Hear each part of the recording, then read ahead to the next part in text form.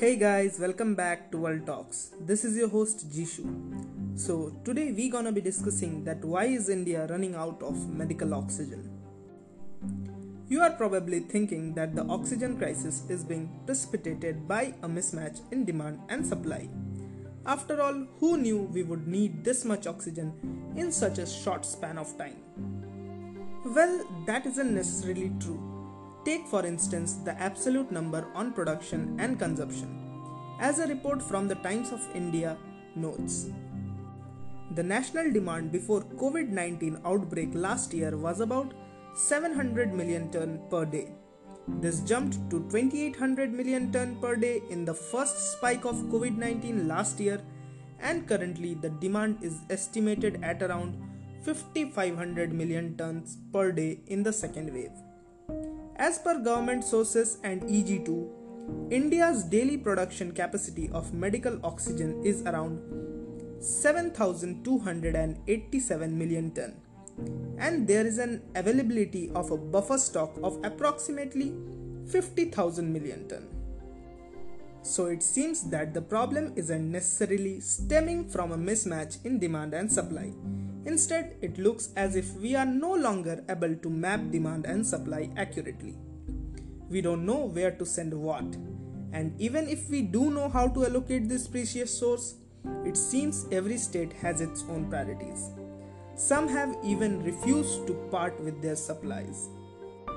This brings us to the next point, that who is responsible for this allocation?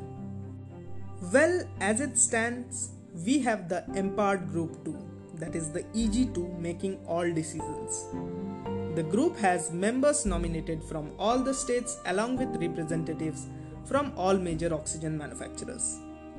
It is headed by the secretary in the Department for Promotion of Industry and Internal Trade, mandated by the Union government. However, the committee was only reconstituted once again in March 2020. And we didn't have a lot of time to plan and arrive at a consensus. Delays on this front have costed us dearly. And so when a state doesn't get what it thinks it deserves, there's a conflict. Which is why you have been seeing several chief ministers urge the PMO to allocate more oxygen to their home states. Next, there is the logistical problem. Transporting oxygen from one place to another isn't easy.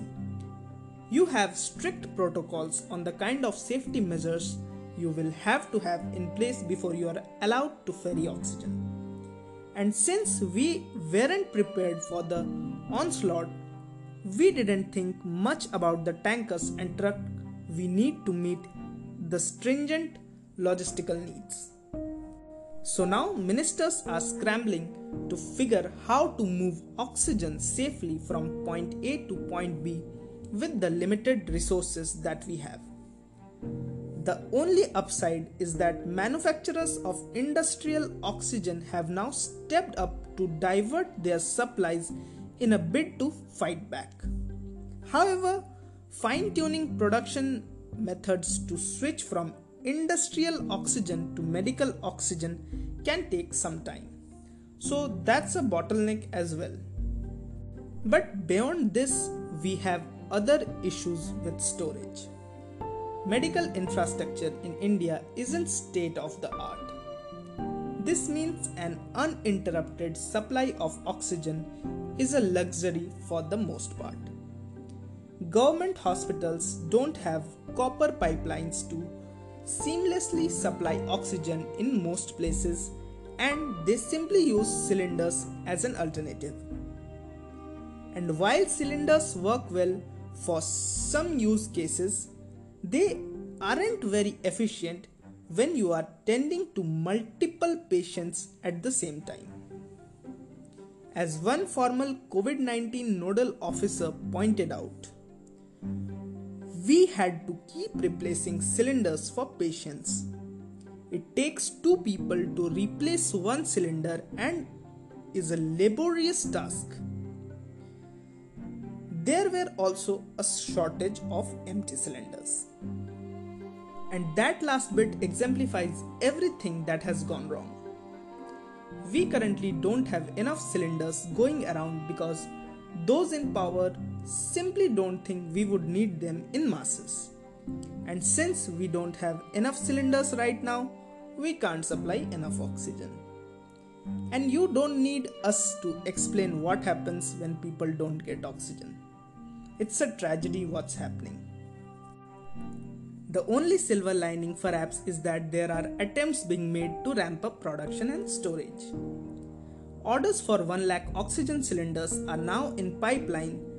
There are plans to meet the logistical challenges by setting up dedicated corridors and free interstate movement. Hopefully, the EG2 will also be able to map resources effectively and divert oxygen to the critical areas before all else. And we pray that the coming days are better than the horrid days we had so far faced. Until then, stay tuned and stay safe. And yes, don't forget to follow me on Instagram at @talks_world. Link is in the description box.